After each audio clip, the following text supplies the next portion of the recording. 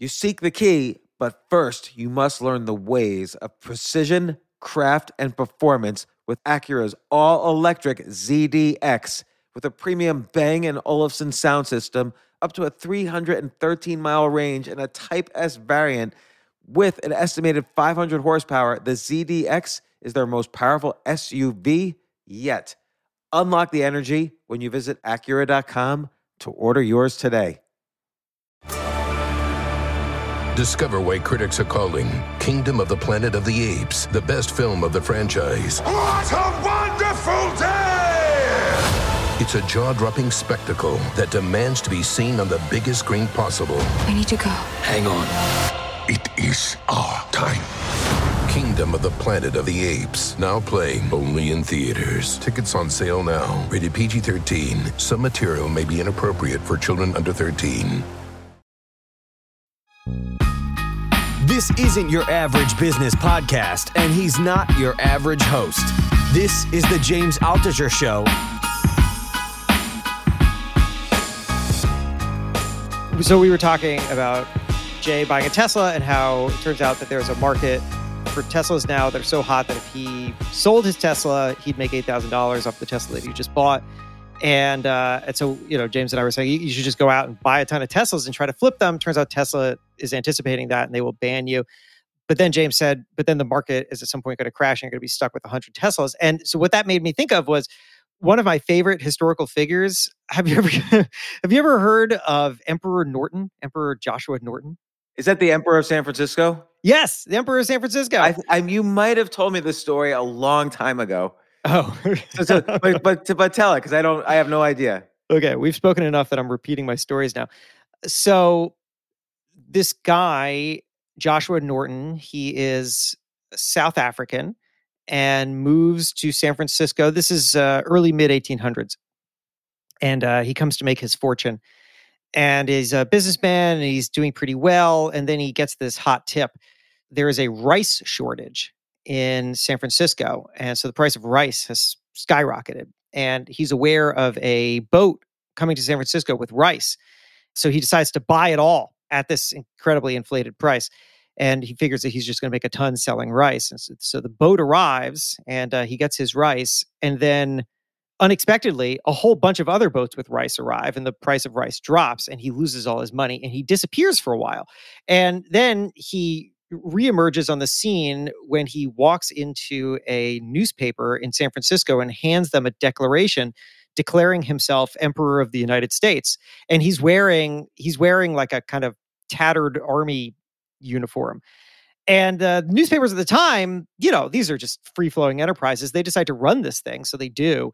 And then people start treating him as the emperor. He's basically a homeless person, right? Like he's living in some kind of shabby housing, but he is charming.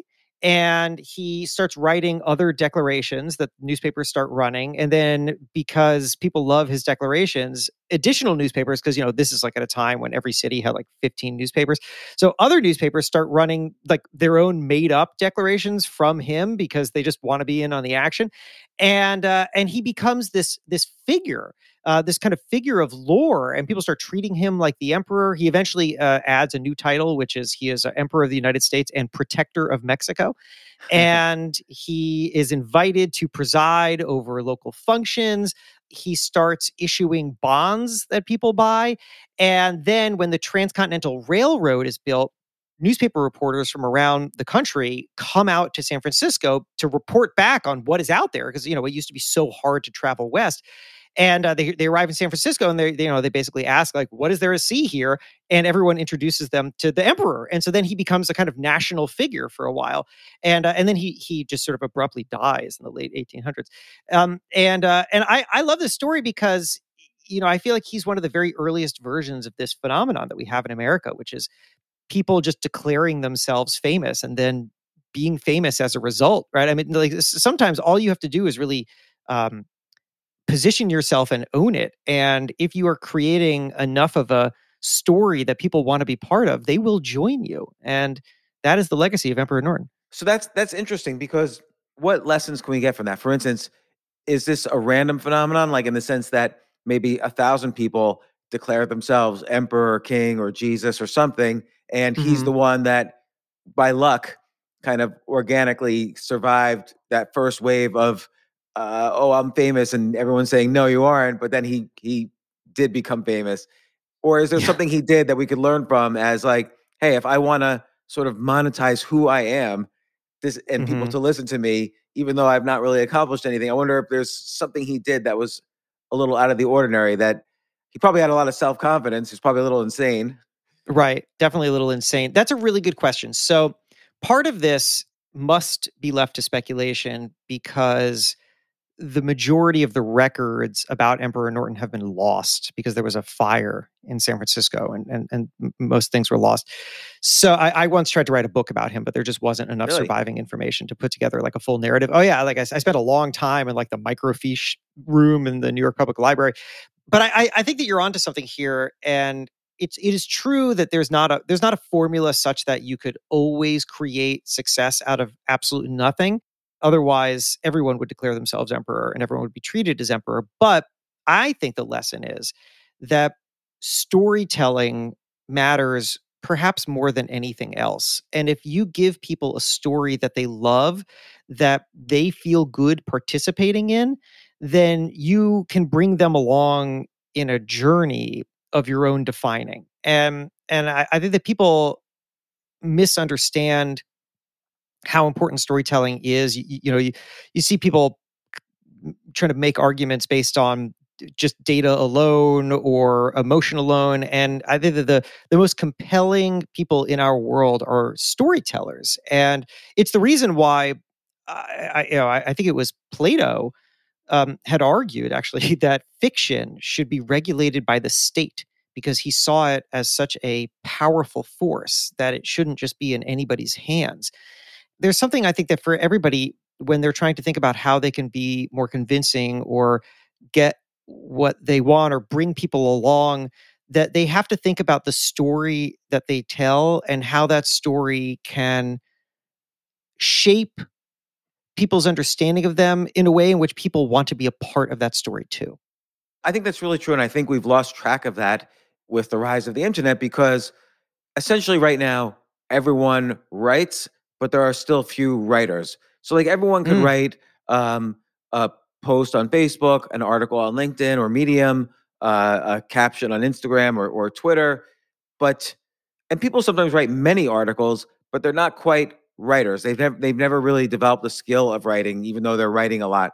And a part of that is because they forget what you just said, which is that more important than presenting a persuasive argument with data is the ability to tell lots of stories. Like you have this, whether instinctively or through training or through self-training. Like I read your book, your most recent book, which we're going to talk about, Build for Tomorrow.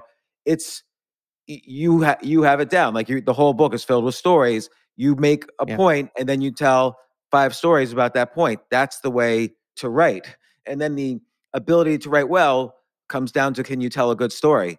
Not do you have the most amazing ideas, because the most amazing ideas sometimes are left in the dust. Although if you have both, which your books do, you succeed. Emperor Norton has storytelling. He's also somewhat safe, right? Like he's not presenting a danger to anyone who acknowledges him as emperor. Like if someone went around and saying Donald Trump should be emperor, he's going to have people who love him and people who hate him. Yeah. So, but this guy is safe. Yeah. He's not saying you need to bow down to me or anything. I'm just saying I'm emperor. That's a really great point.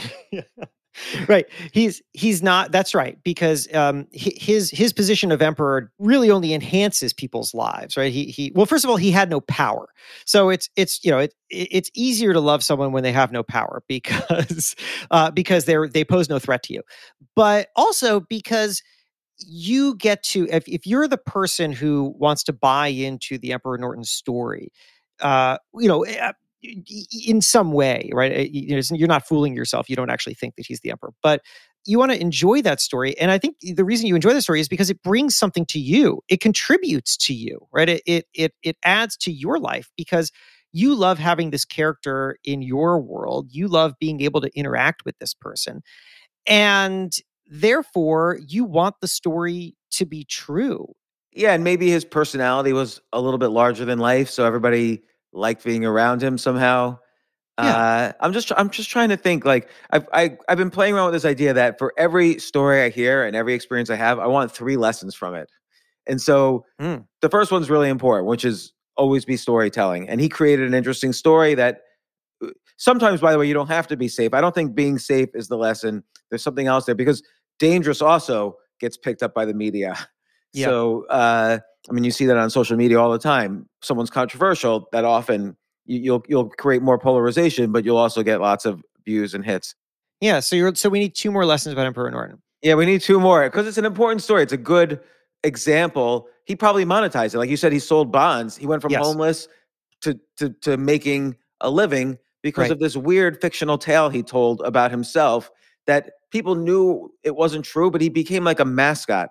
Like so, and the phrase mascot kind of implies some sort of tribe of some sort. Like the New York Yankees have a mascot and people love it if you're in the tribe of fans of New York Yankees. So he became like Mhm. sort of like this weird mascot for San Francisco that if you came to San Francisco as a journalist, you had to meet the emperor. Oh, you need to meet the emperor. Right. So he was like San Francisco's mascot, who's also a safe and almost humorous figure like this guy.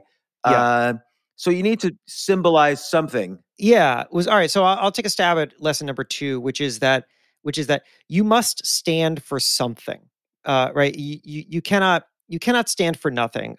Emperor Norton, I think another reason people loved him is because he made these declarations, and What would they say? oh, well, so some of them were about the politics of the day. I mean, he was living through the Civil War era, so there was, there was a lot to say.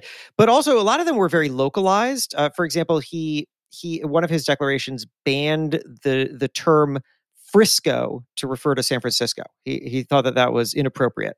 And then there was another one where he had declared that San Francisco should build a bridge, and then they did. I can't remember if it was the Golden Gate Bridge or another bridge, but it was, and one had nothing to do with the other. But he was making stands. He was taking stands on things that people could agree or disagree with, and they didn't feel threatened by them, right? I mean, if you ban the term Frisco, it starts a conversation. But I think that it gives people a reason to love and support him because he's now telling a story, and he's also representing something that, in a way, amplifies something that they believe in. I don't know. What do you think about that as a lesson? Yeah, because so what's happening is, and this confirms the mascot theory, is Yeah. that he specifically identified himself, even though he's calling himself the Emperor of the United States, he specifically identified himself with San Francisco. And he made Yes. statements that are almost funny, but people could buy into it. Like, oh, don't use the word Frisco. And I'm assuming the reason is because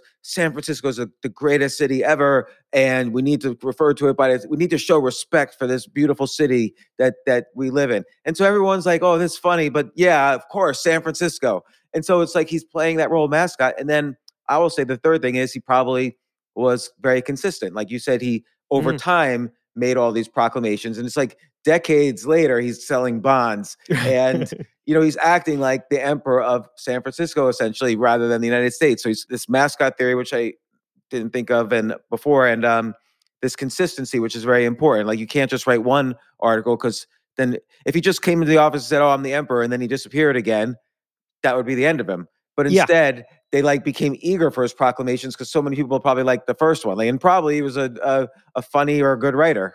Yeah, I think that's great. It's funny. I had I had another third lesson, which I'll throw it to you, which is people love an underdog.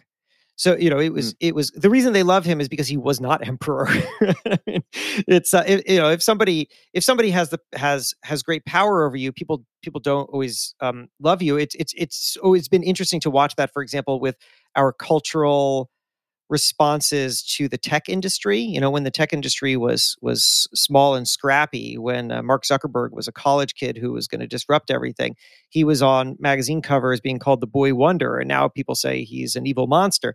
And a part of that is because people love the ascension, and they don't really love what happens when you're in a position where you can get blamed for things that have gone wrong. And so with Emperor Norton, I mean, it was very clear that this was basically a kind of charming, semi-homeless man who people could love. And there might be one more thing too, which Yeah, is you mentioned in the very first part of the story that he essentially tried to corner the market on rice and went yeah, broke. Right. And this sort of people love the ascension, but people also love the descent. and Yes. and I was looking the other day. I was looking at it. I did an Ask Me Anything in June 2013 on Reddit, Mhm. and it became very popular. There was like 10,000 comments or something, and it showed up for some reason on Google. Like someone actually put a comment on it after all these years, and I looked at it, and a lot of the Ask Me Anything was about I went broke after making like tens of millions and fell to zero. I was talked about the rise and fall, and Mhm. people like genuinely I got reactions that I don't even get right now. Like it was surprised how many people liked me on Hmm. this thing. And so people really do love those types of stories. And maybe that story was known about him and that contributed as well. So he was safe in that sense. This wasn't like some powerful figure suddenly declaring himself emperor. This is a guy who was more down and out than anybody could ever be. So they another reason to feel safe liking him. Yeah, that's a great point because that's the part that's relatable, right? Like the part, you have a lot of things in your life, for example, that are not relatable. You've had degrees of success that most people have not, but everyone can relate to the stuff that went wrong, and everyone can relate to that feeling of I've got to try to turn this around, and that I think is a reason why people connected so much with and continue to with that part of your journey. And why when you're open about that, I think that you really bring people to you. And I think that you make a great point about that being a part of his story too, because if people understand that, then they see someone who, although he's pursuing life in a colorful and unique way, has gone through something that they either have gone through or could imagine themselves going through. And that's the part that people connect with. And I mean, you and I've talked about this before, that oftentimes the greatest mistake people make when they're telling their story is they skip over the hard part. They want to tell a story that goes from I set out to do something to I succeeded, and they skip the part where everything went wrong. But where everything went wrong is that's the entry point. That's actually where people connect with you. Right, that's really important. And again, that's the internet has created these platforms, and this is a good thing I think in general, but it's created these platforms where anybody can write. And again, people don't know this basic of storytelling, which is that there has to be conflict in a story, and it has to happen pretty quickly. I think the best thriller writers on the very first page, there's a murder or a jailbreak or a kidnapping or whatever, and you're sucked in right away. Whereas I think people who kind of brag in their writing, which is a lot of people, that writing always falls flat unless Hmm. they're already like big and famous and everybody's being nice to them for other reasons. Like I see this a lot in books written. I interview a lot of billionaires. Some write Yeah. good books, but some just don't know how to. Their ghostwriters don't know how to write a book about this guy because maybe someone's always been successful and they don't know how to get the conflict out there. And some of these books are horrible. But we're talking about a very good book, which is your book. And this segues nicely into some aspects of your book. So, your book's called Build for Tomorrow, an action plan for embracing change, adapting fast, and future proofing your career. And so, the first thing I'm curious about, and it kind of just occurred to me right before we got on the Zoom, a lot of times I write a book not because I'm an expert in something, because I'm trying to solve my own problems. So let's say I wrote a book, for instance, called The Power of No. And I Mhm. wrote it because I couldn't say no to people. And so through my own exploration of how people say no and how I started to learn to say no, I was able to write this book. So I'm just curious, did this book was it just an interesting thing for you, like Emperor Norton, or did this book solve some problem that was really causing you great anxiety? So it's a great question. The writing of this book didn't solve that problem, but the learning of everything that's in the book did solve the problem. Um, because I wrote this book after years of talking to people about this very subject and spending time with people who think in just a completely different way than I do. Or did, I suppose, because I really feel like I've calibrated my brain differently as a result of spending so much time with entrepreneurs. And it it enabled me to think differently about my own work and how to solve problems. I mean, so the book is really centered around this question of how the most successful people adapt. Because what I found is that like the ability to navigate change, the ability to see opportunity in chaos, is the thing that drives people's success. And so I want to understand how they do that. But I would say there's a little bit more there Yeah. because, for instance, right in the center of the book, like literally dead center in the book, is the story of Blockbuster. Yes. And by the way, I do appreciate one thing in the book is then it deserves more thinking. I have to think about it. But you take these one-line stories like, oh, Blockbuster fell apart because it didn't appreciate the future and Netflix killed it. You Yeah. take these sort of stories that are much more complex, get filtered down so that it's almost like a Darwinism of stories, so that the one line that describes the situation completely is the one that's most appealing to people. So people love that one line story. Mhm. But you say it's much more complicated, much more nuanced. I did not know that. So I really appreciate that from the book. And you described it for other stories, including Ford Motor Company.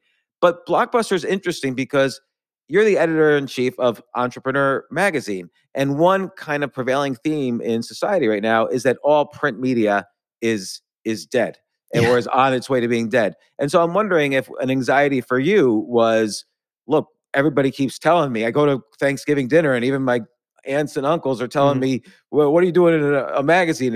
Print media is dead." and and so probably like as you're confronted with the Blockbuster problem every single day, and maybe that created anxiety for you that you wanted to move past. So yeah, that's a great reading, and it's true that question of what am I still doing at a print magazine, which is such an old thing at a time in which there's so much disruption, and also I'm a guy who now talks about and champions exactly that. How does that compute? So let me go through a few answers to that. Number one, know that I come from a place of fear of change. Like I was the kid who would always say that the band's first album was the best and that everything after was terrible. Right. Like I was I literally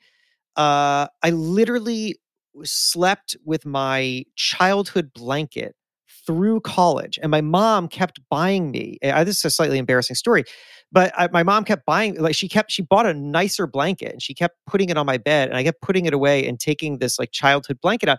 And the thing is, I think that what I was doing was I was trying to hold on to things that were comfortable because I didn't know what it meant to redefine myself, to try something new. It felt like shedding an identity and then starting from scratch, and that's scary. And I see that in other people that they equate change with loss. They see something new and they immediately say, "This is the thing that I'm going to lose," rather than saying, "This is something that I can gain."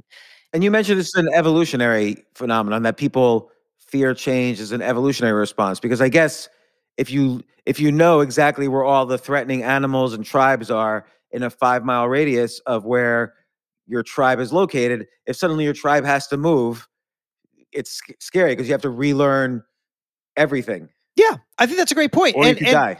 And this is why also you find, I mean, psychological research for decades has confirmed what we call loss aversion theory, which is that we are always focused more on avoiding loss than we are on what we gain.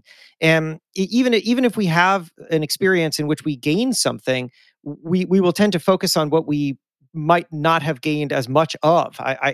I bought 2 Bitcoin when they were $4,000 each, and then I sold those Bitcoin when they were $16,000, which meant that I made money. But I felt bad about it, and I still do because I could have made so much more money. Right? I was so focused on the thing that I had lost.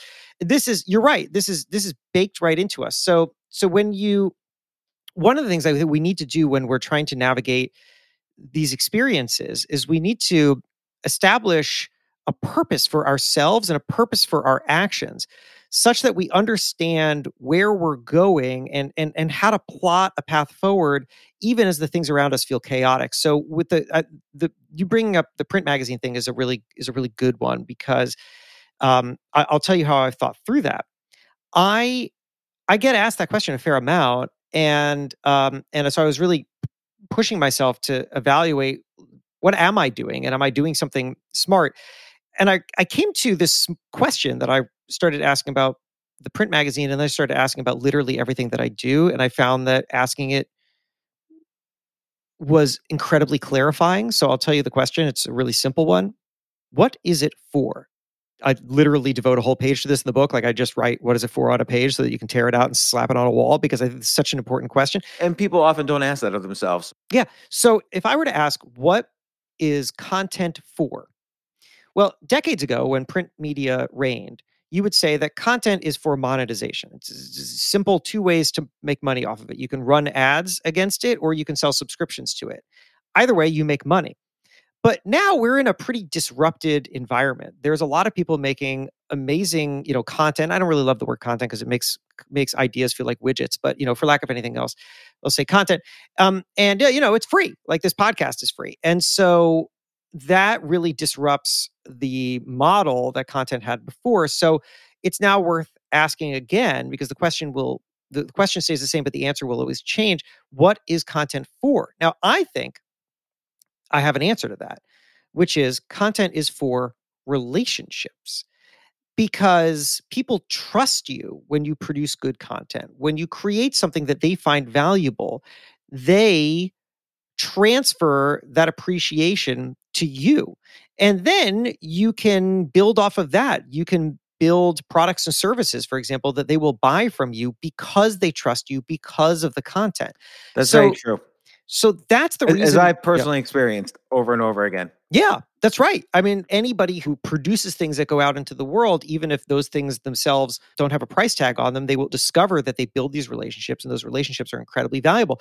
So that is now the answer to that question. So why do we make a print magazine? I mean, look, the dollars and cents of it is that Entrepreneur Magazine, the print magazine, does make money. It doesn't make the kind of money that I'm sure it made decades ago. It's now a part of a larger, suite of products that Entrepreneur Media produces, but its primary purpose, I think, isn't the money that it makes. It is the relationship that it builds, because it's out there in the world. It's on newsstands. People pick it up. They establish a relationship with the brand. I see a benefit to that because they establish relationships with me. And as long as that continues to make sense, there's a reason to do this. Now, as you ask that question, what is it for, of everything that you do, you will start to gain clarity about what things are worth doing and what aren't, and how to think about them and build off of them. Because if we at Entrepreneur can recognize, and this is a conversation we have all the time, that content builds relationships and that the relationships are monetizable, well, that leads to new ideas, to new products and services that we can produce, new ways to engage people to make money that way. And it weans us off of a increasingly challenging, advertising environment that is not where we want to put all of our chips. Yeah, and look, just to be clear, also you have a thriving website. It's in real time updated, like you got the stock market and stuff like that. Yeah. What other stuff do you do? Do you sell? Have you gotten into subscription letters, for instance? At Entrepreneur Media? Yeah. So Entrepreneur Media, a heavy growth space for us is the franchise world, because there's a legacy there. Entrepreneur Media came out of the franchise world, and it's still a big part of our coverage. And there's a lot of opportunity there, offering consulting services, both for franchisees looking for, potential franchisees looking for what brand they should join, to franchisors trying to find franchisees. So we're exploring a lot in that space with products and services. We've gotten into consulting a bit, sort of direct consulting services, and there's a lot in the pipeline that I can't share yet. I feel like you would make a lot of money selling. Like I see your franchise stuff. Yeah. I feel like you would get a lot of money becoming almost like a marketplace for digital information about franchising. So like Yeah. whether it's a course or Mhm. get notified of local but running existing franchises that are now available, because those are often very lucrative to acquire. Yeah. It seems like people would pay. People who are in the franchise business would pay a good number for information like that.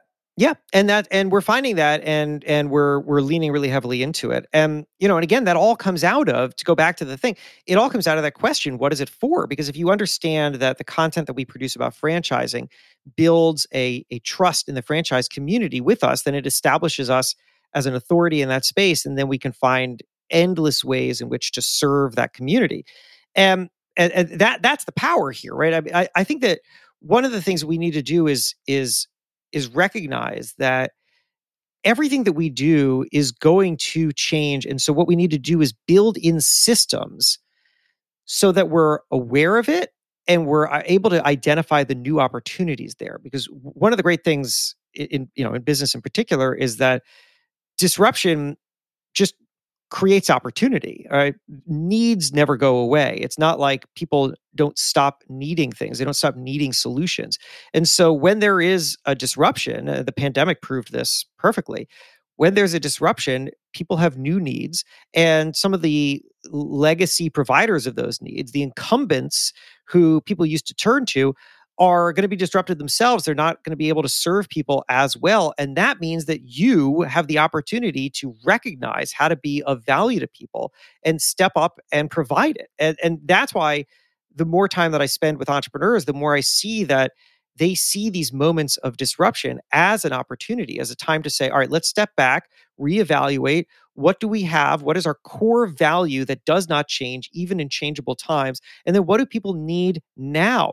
And the more you can think through that in just a clear, coherent, non-panicky way, the more you can see what your competitive advantage actually is.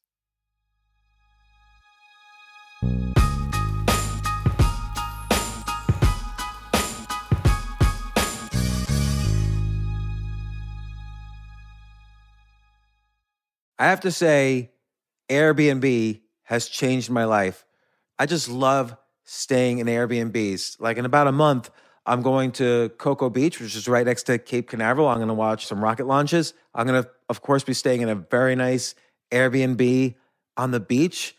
And it's just such a great experience. Like the whole world is available to us now because of Airbnb.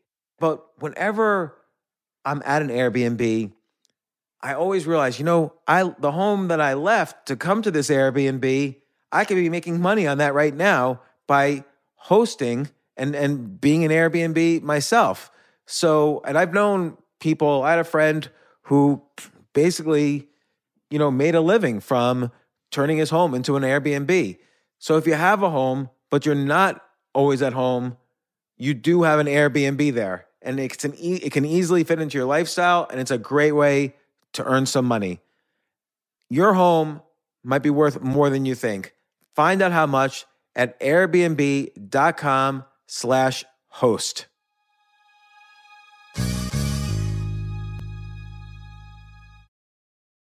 I remember last year I was asked to go speak at the Norway Business Summit, and I was so excited because side by side with the Business Summit was the Norway Chess Summit, where I would get to see in person Magnus Carlsen, the best chess player ever, playing chess. But it was 4 plane rides, like to get to the city that ultimately I would go to. So I really did not want to fly for 14 hours. And they were willing to pay for everything for me. So I at first class. So I didn't want to fly for 14 hours and not be first class. So I had to hurry up and get on the phone immediately to get those first class tickets to a chess tournament in Norway. And listen, this is just like when, you have to know when you want the best of anything, you have to act quickly or someone else will get it instead. And I did not want those seats to fill up. So it's like if you're hiring for your business, you want to find the most talented people for your open roles before the competition scoops them up. I just was talking to a friend this morning where he was trying to decide between some programmers, and he waited a little too long, and both the programmers he was interviewing took other jobs, like great jobs. So, what's the best way then to hire the best as quickly as possible? ZipRecruiter. ZipRecruiter finds qualified candidates fast. And right now, you could try it for free at ZipRecruiter.com/James. Just try it and see. You'll find out. So ZipRecruiter's powerful matching technology takes center stage to identify the top talent for your roles. Immediately after you post your job, ZipRecruiter's smart technology starts showing you qualified people for it. And I know this because one time I signed up as an potential employee on ZipRecruiter, and I got nonstop. Even though obviously I wasn't looking for a job, I love what I do, but I just wanted to see what would happen because they were a sponsor of my podcast. And the most interesting jobs would pop up in my emails like, hey, you're qualified for this or that. And so it's interesting to see. So just go there and try it. Try ZipRecruiter.com/James. Amp up your hiring performance. Now, this is more for if you're hiring, but amp up your hiring performance with ZipRecruiter and find the best fast. See why 4 out of 5 employers who post on ZipRecruiter get a quality candidate within the first day. Just go to this exclusive web address right now to try ZipRecruiter for free. ZipRecruiter.com/James. Again, that's ZipRecruiter.com/James. ZipRecruiter, the smartest way to hire.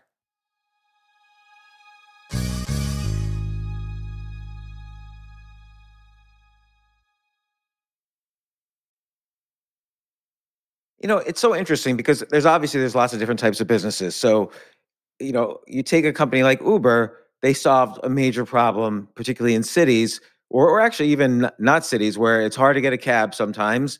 And here, right from my phone, I can get like a deluxe car, pick me up in the rain when there's no cabs, and take me home. Or I can get a Yep. ride to the airport at 4 in the morning if I live in some, rural area because I could schedule an Uber the night before. It's a major problem. It like changed life for everybody. Mm-hmm. But then there's like companies that solve basic problems, like a laundromat solves a basic problem, but not necessarily you don't have to be unique. Sometimes you have to be the only one. Maybe you're unique in a location. You're the only laundromat on a block in the city, Yeah. and it solves that problem. And then so there's kind of like a range of problems, and like your Entrepreneur Magazine, a magazine for entrepreneurs doesn't necessarily solve a problem that because there's other location is not as important because of the internet, and there are many resources and websites out there for entrepreneurs. So you have to distinguish yourself with content. As you mentioned earlier, content is what helps Entrepreneur Magazine build a direct relationship with its customers, a loyal customer base, a loyal reader base. But also you mentioned you came out of the franchising business. You were a magazine originally about franchising. That's what people thought of as entrepreneurship, is if you owned your own McDonald's. And that probably did solve a problem because information was relatively rare 30 years ago, however old Entrepreneur Magazine is. And Mm-hmm. you 40 solved the something. problem. And that, yeah. So 30 is like the new 40. Like I'm sure it was 40 years ago because I remember seeing it in the 80s. But 30 years ago is like my adult life. So anything that was 40 years ago has become 30 years of my life. Yeah. So, but you solved a real problem for people, which is like, how can I find out more about this franchising stuff? People are getting rich from it. So that was the problem Entrepreneur Magazine started off solving. Then you had to adapt and become this content machine about entrepreneurship. And then you had to adapt further by making a website where probably most of your content now is viewed via the website. Right. So this is a great setup because I want to make sure that, people appreciate that the things that we're talking about for business can apply to the way that you think about yourself as an individual too. This is what I appreciated most about the book. First off, I looked back at my own life and I saw this is the exact format how I've solved problems in my own life over the decades. And I never put it in as concise a way as you did in the first chapter where you sketch out your 4 Yeah. things. Yeah, that's it. I No. appreciate how it solved things for me. Yeah, no, I really appreciate that. Yeah, and I just wanted to say that because I think that the way that you set up and the way that you were just talking about the evolution of a company like Entrepreneur Media tracks really well, I think, with the way that an individual can think about what their own value is. Because I think that one of the things that we need to do as individuals or as companies when we're going through times of change is we need to be sure that we're defining what is so deep in our core? What is the mission that we have such that it is unchangeable in times of change, right? We have to define this thing about ourselves that is separate from the product or the service that we do. We have a problem as individuals, which is that we identify too closely with the output of our work. We say, I'm a whatever, right? I'm a project manager. I'm a newspaper reporter. I'm a something, which is fine until your job changes, you lose your job, and now you don't have an identity anymore because you spent so long identifying with the output of your work. So I realized that when I was talking to entrepreneurs who were going through major changes, they had done this thing. They may not have even been aware that they had done it, but I just heard it often enough where they would say to me a description of what they do that is divorced from the product that they have, like from the way that they do it. So I talked to the CEO of a company called Foodsters that makes baking mixes, and they were going through a big change, and it was challenging. And anyway, but he said, our mission is to bring joy to people with upgraded sweet baked goods. And I thought, well, that is brilliant, right? Because that's not tied to any one kind of product. Bring joy to people with upgraded sweet baked. It doesn't matter what you make. You make baking mixes one day, and maybe if sales of baking mixes plummet, you pivot into something else because that's not your thing. You're not a baking mix company. You bring joy to people, and everybody can have some version of that for themselves. You should come up with like a single sentence for yourself that defines your mission that is separate from the actual thing that you do that could be changed. So for me, for example, I say that I tell stories in my own voice, right? I'm not a magazine editor. I'm not a book author. I'm not a podcast. I mean, I do all these things.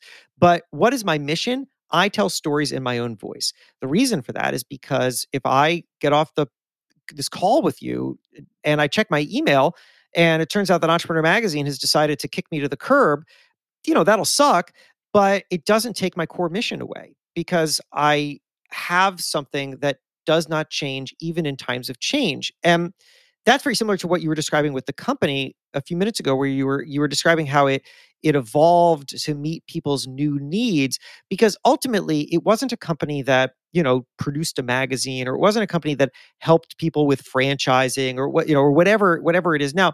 It was always a company that if you distill it down, you could say, and I haven't really thought about this for Entrepreneur Media, but off the top of my head, I would say, this is a brand that helps people build opportunity, right? And if you define it that way, well, then how you do it is agnostic. You do it in every possible way that you can, and it doesn't really matter if the marketplace shifts because people will always need someone who can help them build opportunity. That's really true. And and for you, the way you described your own what is it for? I don't think that is how you describe yourself. And far be it from me to tell you how you describe yourself, but in the book you describe yourself as someone who helps people. You say I don't identify as a magazine Yeah. publisher or editor, but I am someone who helps people adapt. And I think what you described as telling stories in your own voice, that's your method of doing it, which is a Mm. very successful method. Mhm. But you really do help people solve a problem like you're doing in this book, like you've done in other books.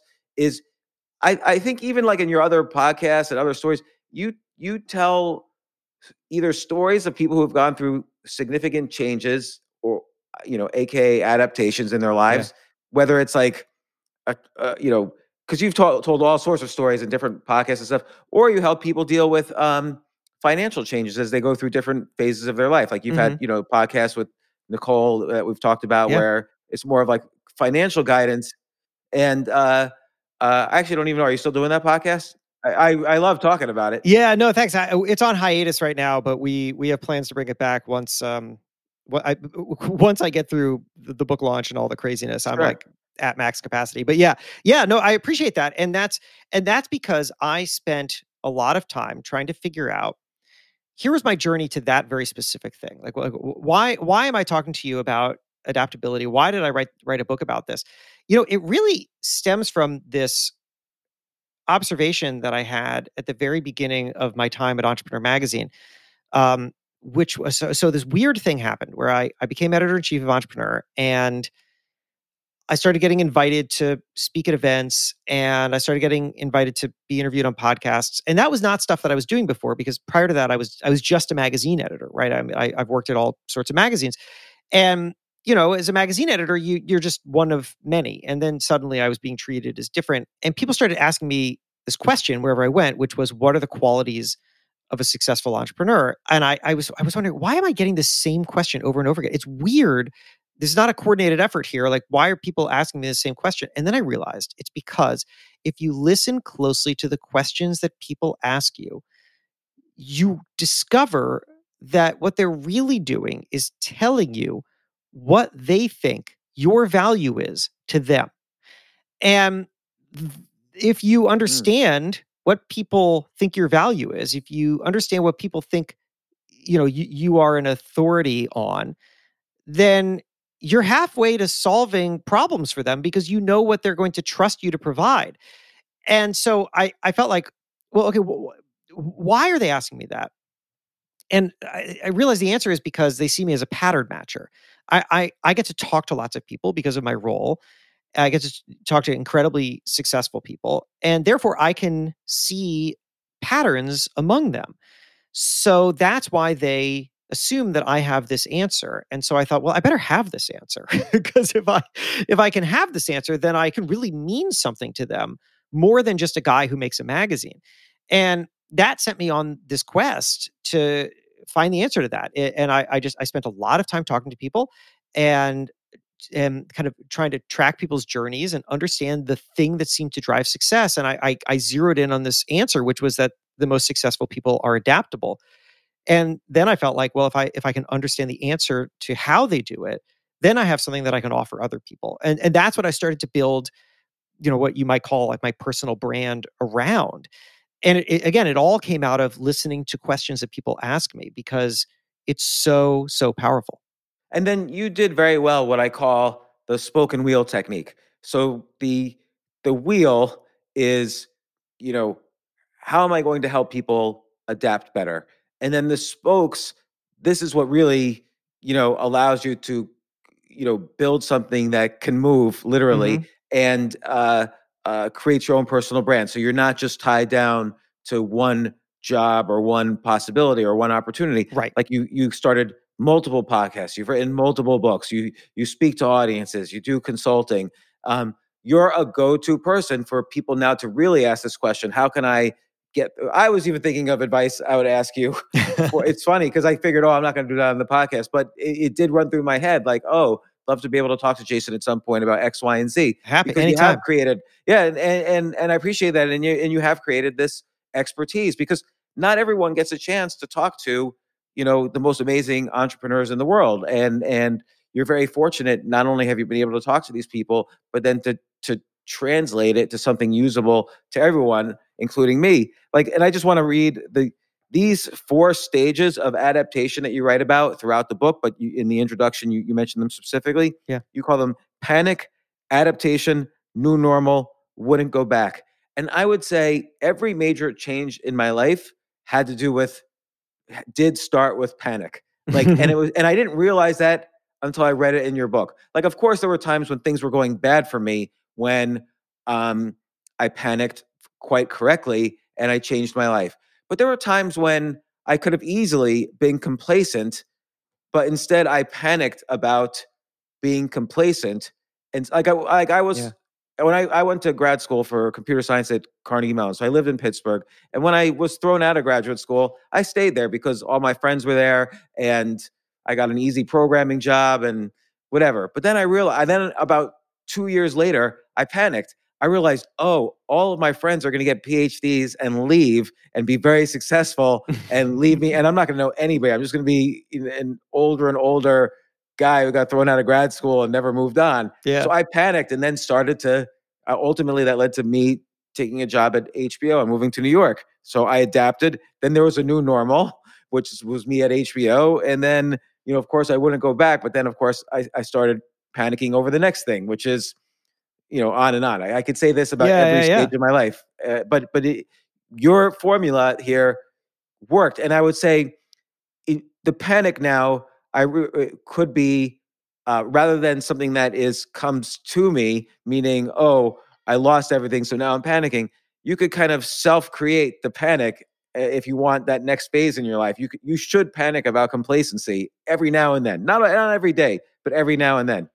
Yeah, I love that. I love how you saw yourself in that, and that's my goal here. And I've learned to develop ideas out loud, and that's because I find that they're they become most refined if I if I kind of if I speak if I speak out a thing that I'm thinking about over and over again with lots of different people, right? So then what I get is the benefit of their responses and either their validation or them saying, that isn't quite right. And so as I came to that realization about the 4 phases of change, panic, adaptation, new normal, and wouldn't go back, what I did is I just started telling that story to a lot of people. And I might have even had different language for it for a while. And somebody would say, it's funny you describe it that way, but I actually think I describe it this way. And I said, oh, that's really interesting. And so I eventually got to a place with it after talking about it enough where now I felt comfortable putting it down on page, knowing that people like you would read it and say, that rings true to me. It's a great validation of it. And also I want to say, you describing that just made me think of something that you had said much earlier in our conversation. I wanted to pick back up on, which was about the storytelling in the book, because I want to share something that I've learned about storytelling that I think can help others.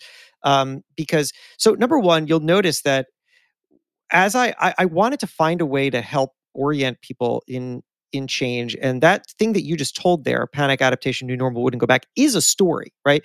It is a story that I came up with to it. I mean, it is at once, I think, true, but it's also, I'm telling it in a way in which it has a kind of narrative arc to it, and so people can find themselves in it, and it's a journey that they can go through.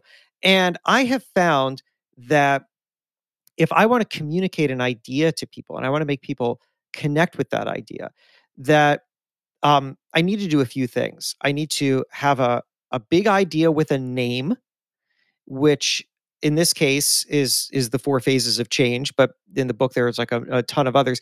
And then after that, I need to show how it applies to somebody else, right? Tell the story of somebody else. And then as often as possible, I also then tell the story of myself, learning about how to handle this or navigate this or experience this or whatever. And the reason I do that is because I want to be the reader. Like I want to be able to step in and kind of start from the reader's point of view, which is to say, I'm a person learning this myself. Now I'm a few steps ahead of it than you because I'm already familiar with it and I've already thought about it. And so here's what I've done and here's what I've experienced. I want to give you access to my thoughts. So big idea with the name plus story of somebody else doing it plus story of me doing it. I found that when I do that, people get it. They get the idea and they can see themselves in it and they remember it. So wait, let's. What are those 3 types of stories again? Story of someone else doing it, story of you doing it. Yeah, and then big idea with a name. And I think that's key. Like, it's funny. I give advice to people writing books, and I write lots of articles about writing. And I always say for each, exactly how you put it. So I'm giving you full credit, but I often tell people this, which is for every idea, for every chapter title, you need to have a story from history that really has impressed you and a story from your own life, at least. You need those 2 things in every chapter. You do that very well. Like, you weave your own story throughout this book. But I want to kind of get to the story that the first example we spoke about. Yeah. What is the real story of Blockbuster? Right, that's right. You did. You did mention that a while ago. Because, by the way, until I read your book, I always thought, Blockbuster, a bunch of losers. They let Netflix just walk all over them. So did I. I mean, so did I, which is why I went out to try to understand it. And so before I tell you that, let me tell you the important thing to know, like what this story represents. Well, this story represents a whole bunch of things, but so number one, you had pointed out that one of the things I do is I find these stories that people think that they know in a simple way, and then I unpack them. And the reason that I do that is because I believe that we make a mistake when we're trying to understand problems, which is that we try to simplify them. We simplify them into something that feels familiar, that feels easy to understand, that just feels right. And when we do that, we often lose the important complexity that actually enables us to understand the problem and find a solution. Or I feel like when you simplify a problem, you inhibit your ability to come up with a meaningful solution. I mean, if you want an example, just look to Washington. But it's also, and it happens in business all the time, and I think that it also happens in our own personal lives, where if we want to try to understand something that's vexing us, and we come up with some very simple explanation for why somebody else sucks or something, and that's never going to get us to an actual solution, because problems are complicated, and solutions require actually addressing all the complications of that problem. So that's why I like to do this, because I find that the more that I can dig in and understand how complex something is that we thought was simple, the more I feel like we can reveal some real understanding about it. So, okay, let's talk about Blockbuster. Um, the story that people know is a very simple one, right? Which is just like Blockbuster didn't see it coming. Like they were so focused on their own business that and they believed in it so much that they could not possibly have imagined Netflix doing direct mailing of DVDs and then pivoting into streaming, and so they were a bunch of idiots and they fell apart. And that's a very satisfying story for us to tell, because of course, if something failed because those people were a bunch of idiots, well, we're not a bunch of idiots, right? And so, we won't have that same problem. But no, it's not the issue. So, okay, the moment that really changed my understanding of this came when I found this really fascinating piece in Harvard Business Review that was written by John. I don't know how to pronounce his last name. I think it's Antioco, who was the CEO from '97 to 2007 of Blockbuster. And this was not a dumb guy. He was the CEO of Circle K. He took the company out of bankruptcy. He was the CEO of Taco Bell and turned it into the cultural giant that we know. Very successful guy. Saw a lot of opportunity in Blockbuster, and he joined there, and he saw this shift to digital coming, and he felt that Blockbuster needed to invest heavily in new ways to reach people with entertainment. But he did not have the power to do that. And by the way, I should say that before Blockbuster fell apart, it was actually quite successful under his watch. Under his reign, it had nearly doubled revenues to $6 billion. But as he started to pivot into digital, Viacom, which owned 80% of the company, was not interested in that, and most of the companies, or at least a significant portion of the company's shares, I don't know the exact figures, fell into the hands of Carl Icahn, famous activist investor, who was not at all interested in Blockbuster pivoting to digital, and instead was looking for ways to make fast money on this brand. And so he kind of took over the board. They started pushing ideas like putting greeting cards in stores, carrying adult movies. Could you imagine if there was like an adult section of Blockbuster? They wanted to add a deal with Barnes and Noble, which wouldn't have played out very well. And ultimately, the whole thing just collapsed.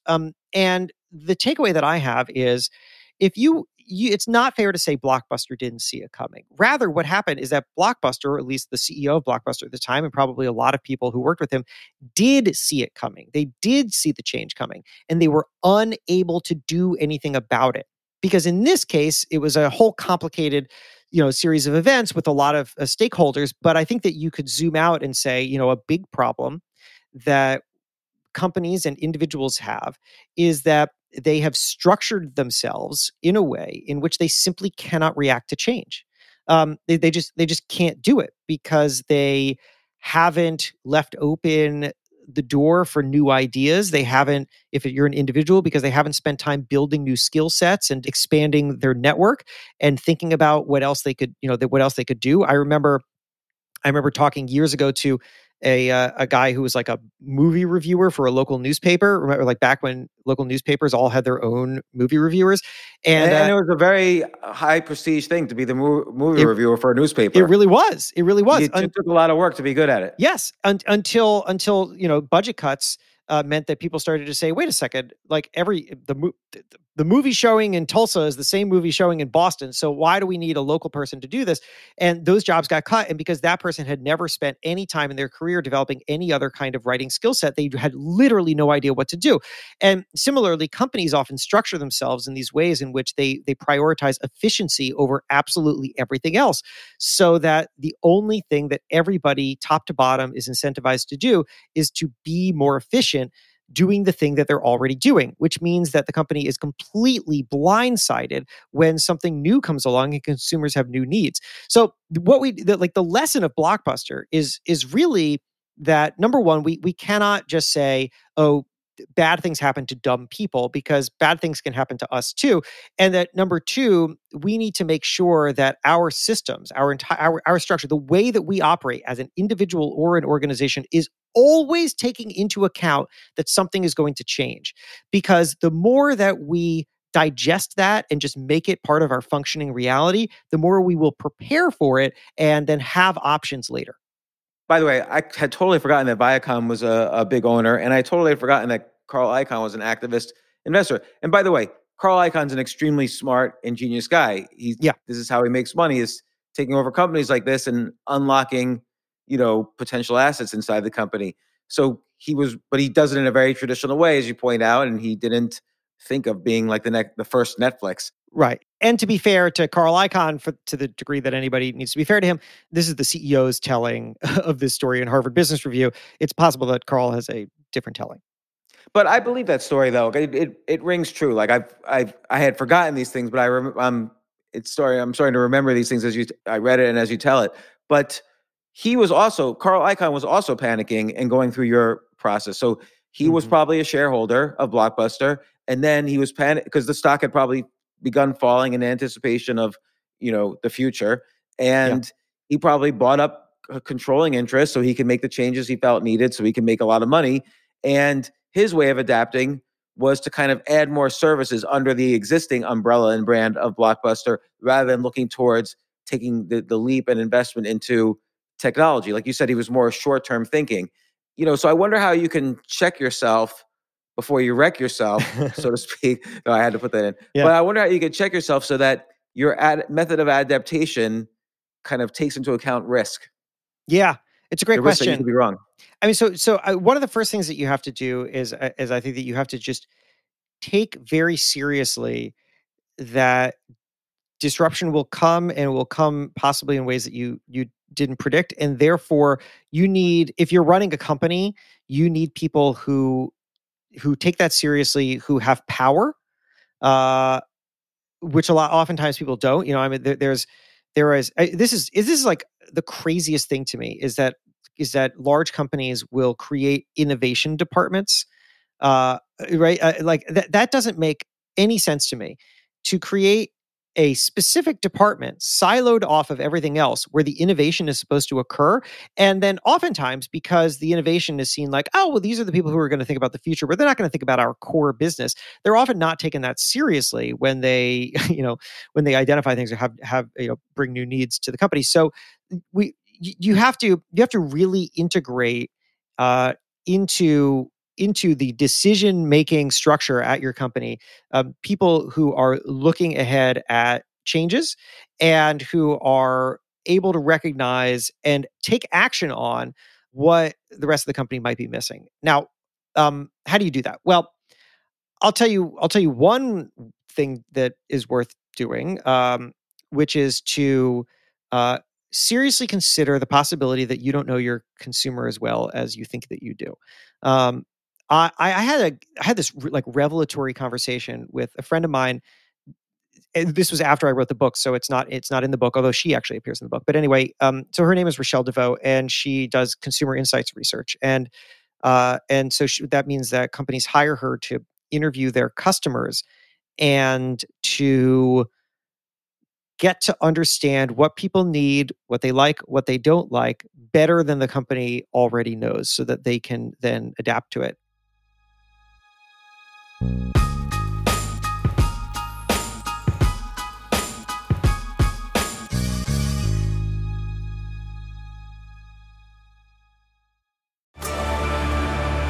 Discover why critics are calling Kingdom of the Planet of the Apes the best film of the franchise. What a wonderful day! It's a jaw-dropping spectacle that demands to be seen on the biggest screen possible. We need to go. Hang on. It is our time. Kingdom of the Planet of the Apes, now playing only in theaters. Tickets on sale now. Rated PG-13. Some material may be inappropriate for children under 13. Do people respond honestly to surveys like that, or do they even know what they like and don't like? I mean, it seems like data is a better approach than surveys. data is important. This is not a replacement for data. And I think that data can tell you a lot. But what this is not surveys in the like fill out a form sense. This is surveys in the get people on the phone sense, and then have somebody who's trained to really deeply engage with your consumer, to have like a conversation with them about their needs and their feelings. And you gotta, like, it's slow work. It's often expensive because you gotta give somebody a $100 gift card or whatever to get them on the phone for a while. But yeah, I mean, I don't think one should be exclusive to the other. But I'll just tell you the story that really kind of cracked this open for me. So Rochelle was telling me about how, one of the things she struggles with is convincing CEOs that they don't know their audience as well as they think they do. And I said, well, give me an example of like how there could be that breakdown, and then how a company can be transformed as a result. And she said, okay, so there's a sock company called Vim and Vigor that had hired Rochelle, and the company had been started by an athlete, and this woman who founded it, she needed compression socks for her own athletics, and she had seen a need in her athletic peers, and so she created this company for compression socks for athletes, and assumed that athletes were their market, and the company grew pretty steadily for a while, and then growth just plateaued. They could not figure out what was going on, and so they brought Rochelle in. So Rochelle has this process by which she identifies a company's best customers by all sorts of metrics, right? Like who's buying the most, who's the most engaged, who's leaving great reviews, because you want to understand who these people are and what they want. And then she starts to get them on the phone, and she discovers that the company's best customers were not athletes. They were people who work all day on their feet, like nurses. And those were the people who were buying the compression socks. So Vim and Vigor was reaching its best customers really despite itself, because it was not marketing to them at all. It was marketing to a completely different set of people. And once they knew that, they were able to adjust the product line and how they speak to their consumer. And in so doing, they unlocked all this tremendous growth. And that right there, I think, is it's a wonderful example of how you need to, one, be open to the possibility that the thing that you're doing isn't quite perfect, and that there's going to need to be major change as part of the journey.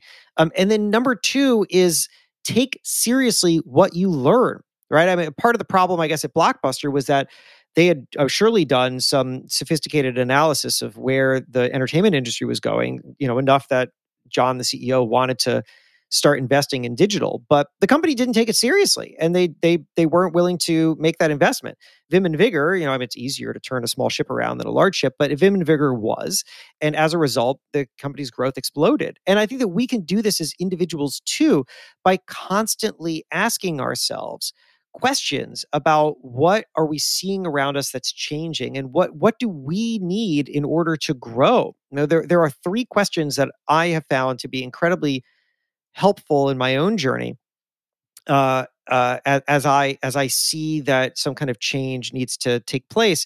So I'll tell you them, and they are: number one, what do I have? Number two, what do I need? And number three, what's available? Like, what do I have? What is my current status? What is within my reach? When I was a small town newspaper reporter and I wanted to start doing bigger things, and I didn't have any connections, and I didn't have any experience. What do I have? What I have is a job at a tiny newspaper, and nobody's reading my work here. What do I need? Well, I guess if I'm being realistic about it, what I need is to learn. I need to learn how to write better. I need to learn from better editors that I don't have access to, because they're not working alongside me at this paper, and I need to ultimately be able to prove to larger publications that I can work at their level. But they're not going to hire me to do that. What's available? That we have to take that question very seriously. What's available? Not like in a hypothetical sense, not in a fantasy sense. What is truly available? What can I reach my hand out and grab right now today? And in my case, the answer was large publications. The New York Times is not hiring me. Like when I'm a tiny little newspaper, community newspaper reporter, they're not going to hire me. Washington Post is not going to hire me. But I can pitch an individual article as a freelancer, And maybe they'll consider the merits of a single story of mine and take a risk on me and let me write a single story. And if I can get that, I can prove my value, and I can also gain access to a great editor who's going to work with me. So that's what I did. I quit that job and I sat in my bedroom for 9 months. What year was this? Oh, this was 2003. It's so funny because that's when I did a similar approach and began my professional writing career. Basically, it started in January 2003. Huh. Oh, that's so funny. And I started pitching articles everywhere. One took a chance, and then I grew from there. That's exactly what happened with me. It's exactly what happened with me. And I was sitting there in this bedroom. I mean, the stakes were low. I was young. I was living in a dumpy apartment with a bunch of friends. My rent was $500 a month. We lived next to a graveyard. But I took that risk. Little side note. I know. Good storytelling. Actually, funny, crazy thing. I had mentioned on another podcast the graveyard detail, and then so it was in Holden, Massachusetts, which is another important detail for this. And then I got a DM from a guy who was like, I grew up in Holden, Massachusetts, and I learned how to drive in a graveyard. And I wonder if it was the same graveyard. So I went onto Google Maps and found where I lived and sent him the name of the graveyard, which was St. Mary Graveyard. And sure enough, that was where he learned to drive. So possibly I was sitting there looking out the window as this guy was learning how to drive. I don't know, but small world. Funny. And that's what did it. That's what did it. And so again, I'm just going to repeat those questions.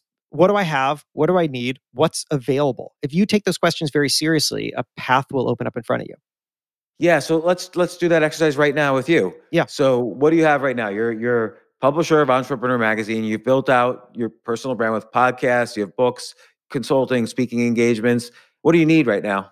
You'd actually would like a broader platform. You want to have a great best-selling book and more people wanting you to consult or speak or whatever. Yeah, that's correct. So I would say that I am in the middle at this very moment as we talk of exploring the power of one of the what's availables to me. So, I mean, what's my goal right now? I'll be candid. I love my role at Entrepreneur. I'm not in any rush to leave it. I'll be, just stress that.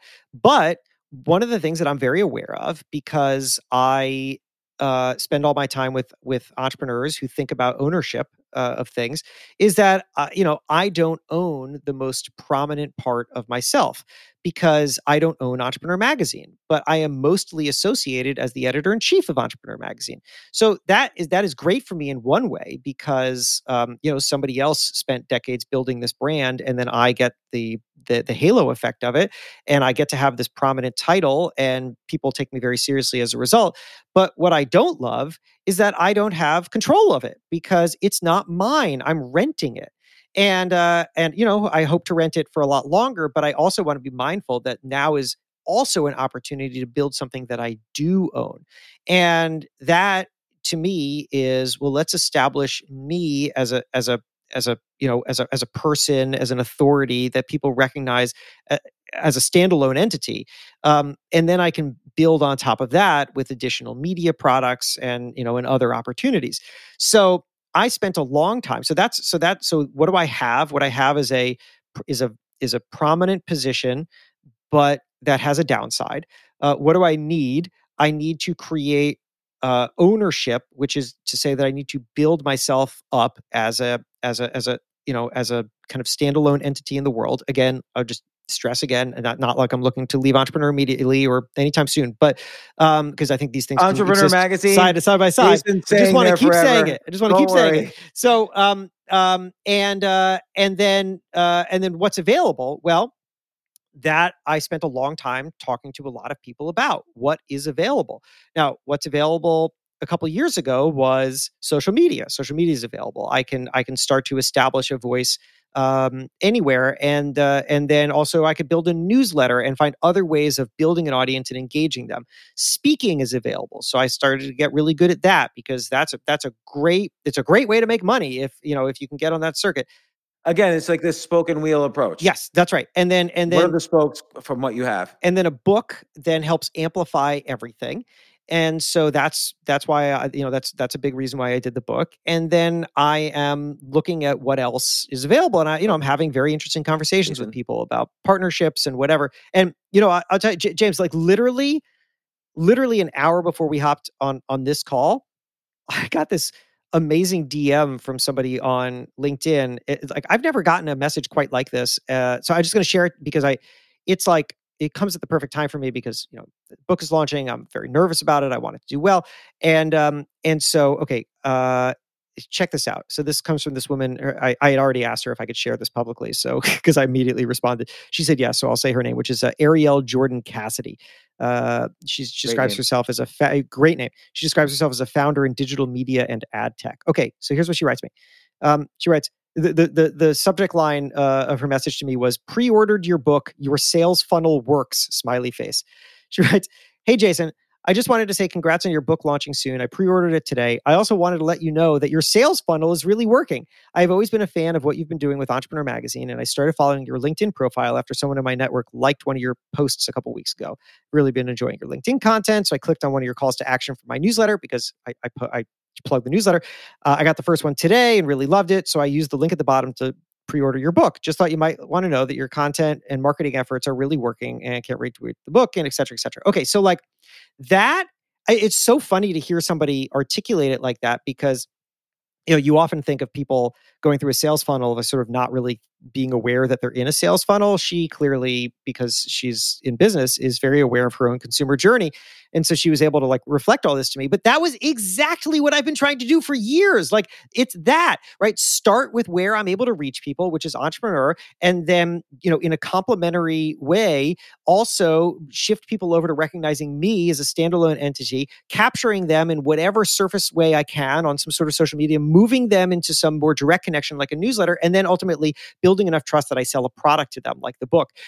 It happened. It's crazy. Yeah. So now the question is, how do I do that over and over and over again? The answer to that, which you've basically been describing, are identifying more and more spokes.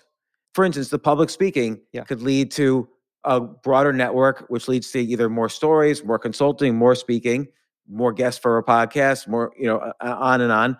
Your podcasting probably always, could lead to, and your public speaking can lead to more income, which gives you more freedom and so on. And again, more access to stories, more access to leverage your network.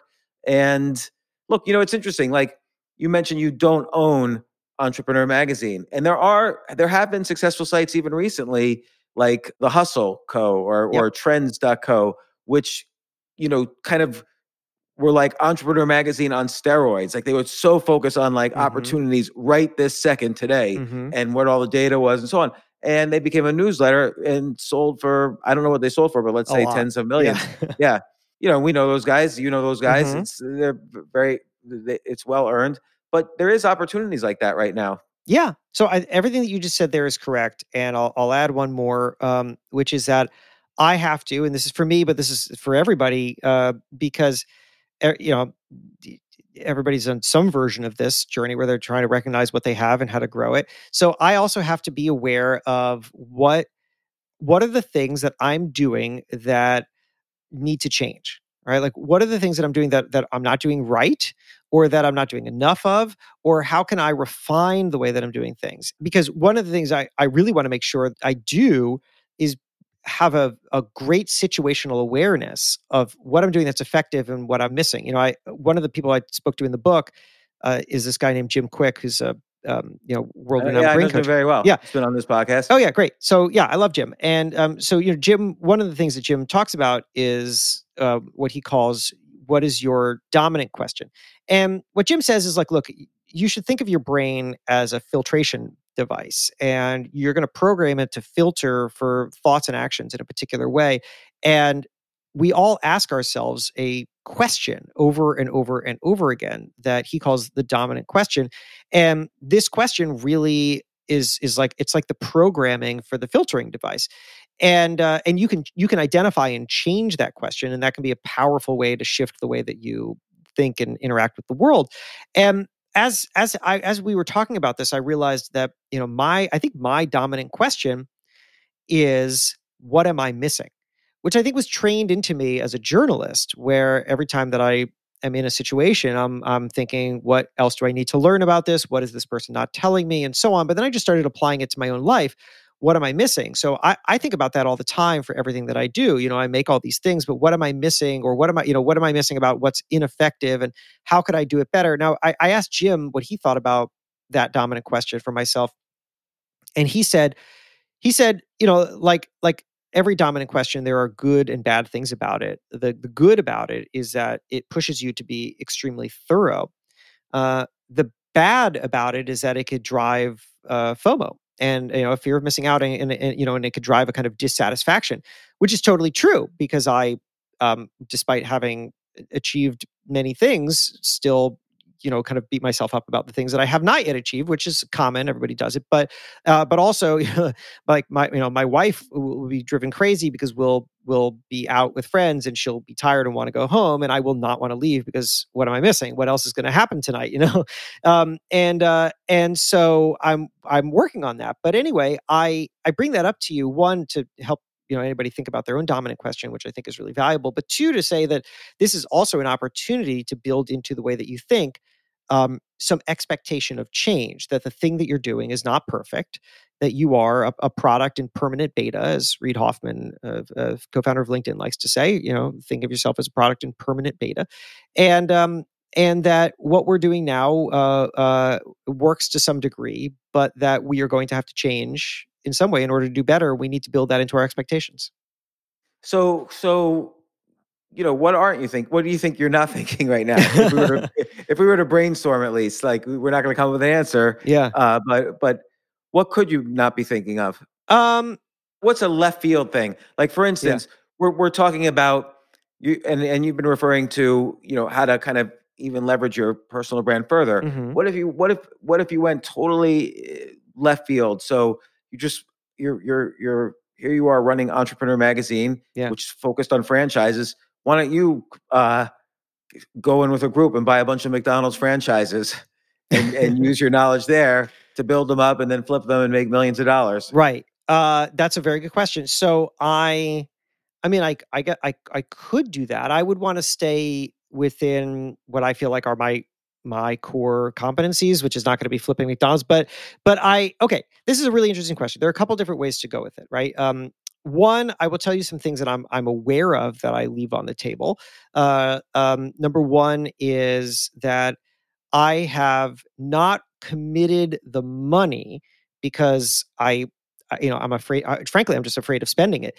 I have not committed the money to building out the kind of team that a lot of people who I compare myself against have. Right. So, like, let's talk about Jim Quick, for example.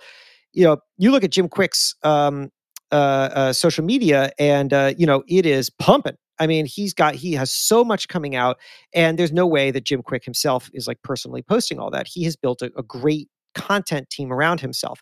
I have not done that. I basically drive every single thing through myself, which is the reason why I'm up till 11:30 p.m. Most nights, like banging away on my computer. Now this is crazy, and it has to stop. And I have to figure out basically how do I try to scale myself. And part of that is going to be spending money. I've not been willing to do that. Another one is I haven't really taken video that seriously. I dabble in it, but I don't do it enough. And so those are the sort of missed opportunities. But there are other ways to think. I could quit.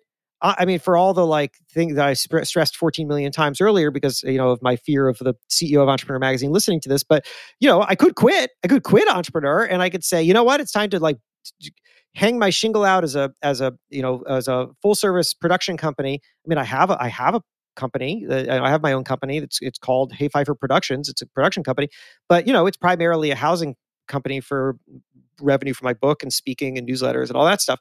But I could just say, I've gotten everything that I could get out of this role, and former editor-in-chief of Entrepreneur Magazine is just as powerful as current editor-in-chief of Entrepreneur Magazine, and it's time to clear all this time that I spend making a magazine and just build my own thing. I could do that. I'm not ready to do that, frankly, but I guess I could. And if I did, then I'd have to push myself to get really creative and start to think of new opportunities. So, I mean, there's something that's sitting there right there. I don't know. What do you think?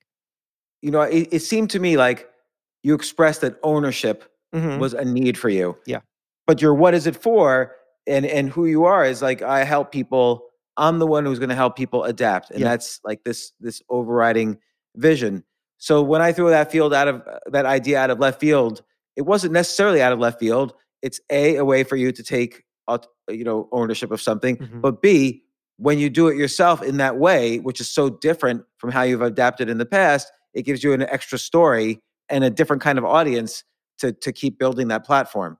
Yeah. So that's why I was kind of taking a left turn instead of, finding out what's at the next exit on the highway. No, I like it. I'm not saying that's a good way to think. It's just I try to always think, what's something that I haven't, what's the thing that I instinctively shouldn't do?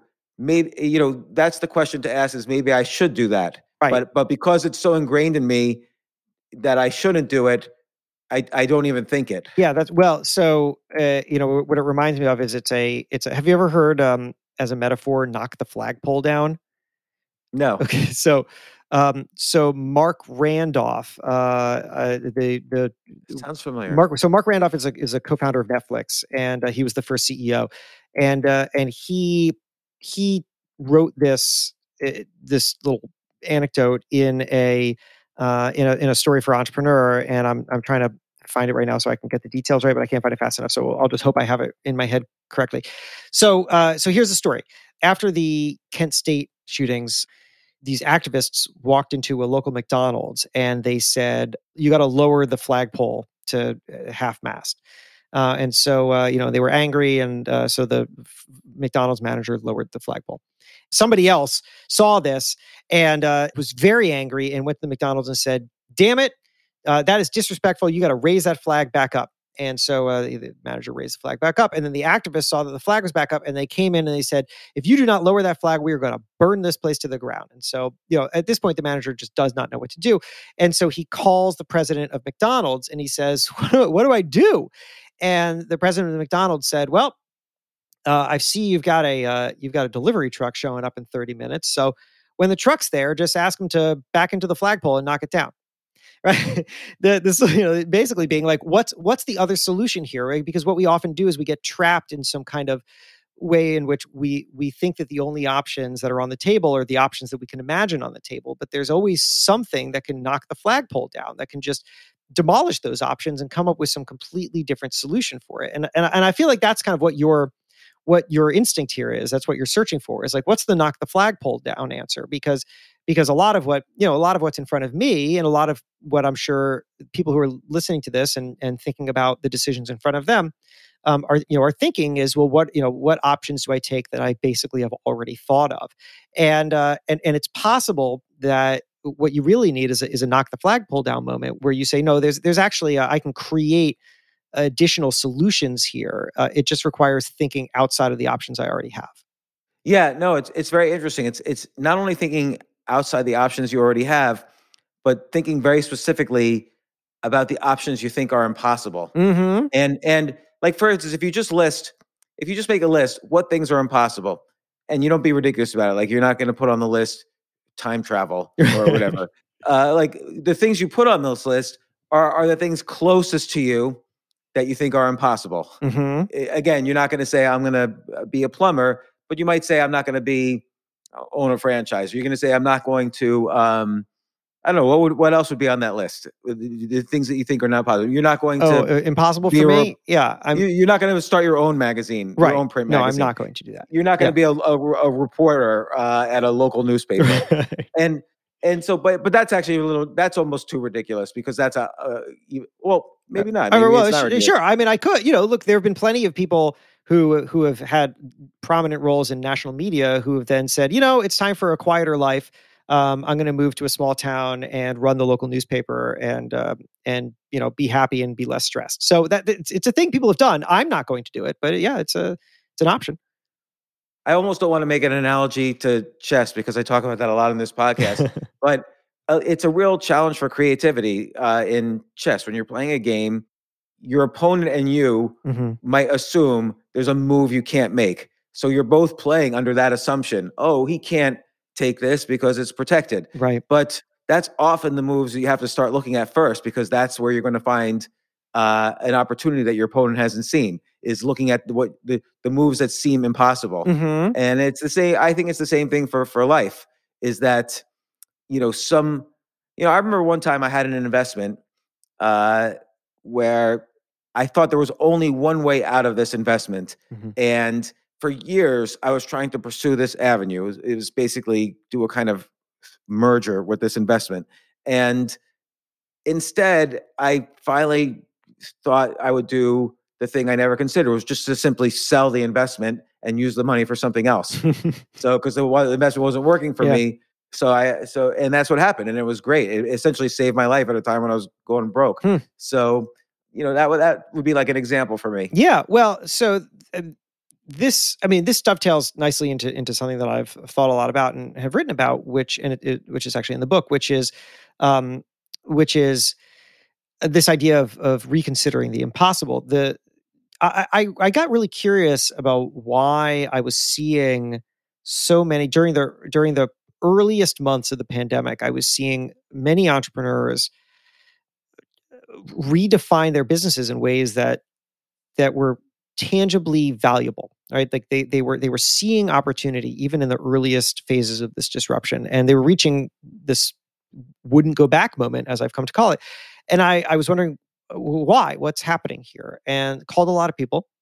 And the answer that I loved the most came from this guy, Brian Berkey, who is I think, business studies and legal ethics professor at Wharton.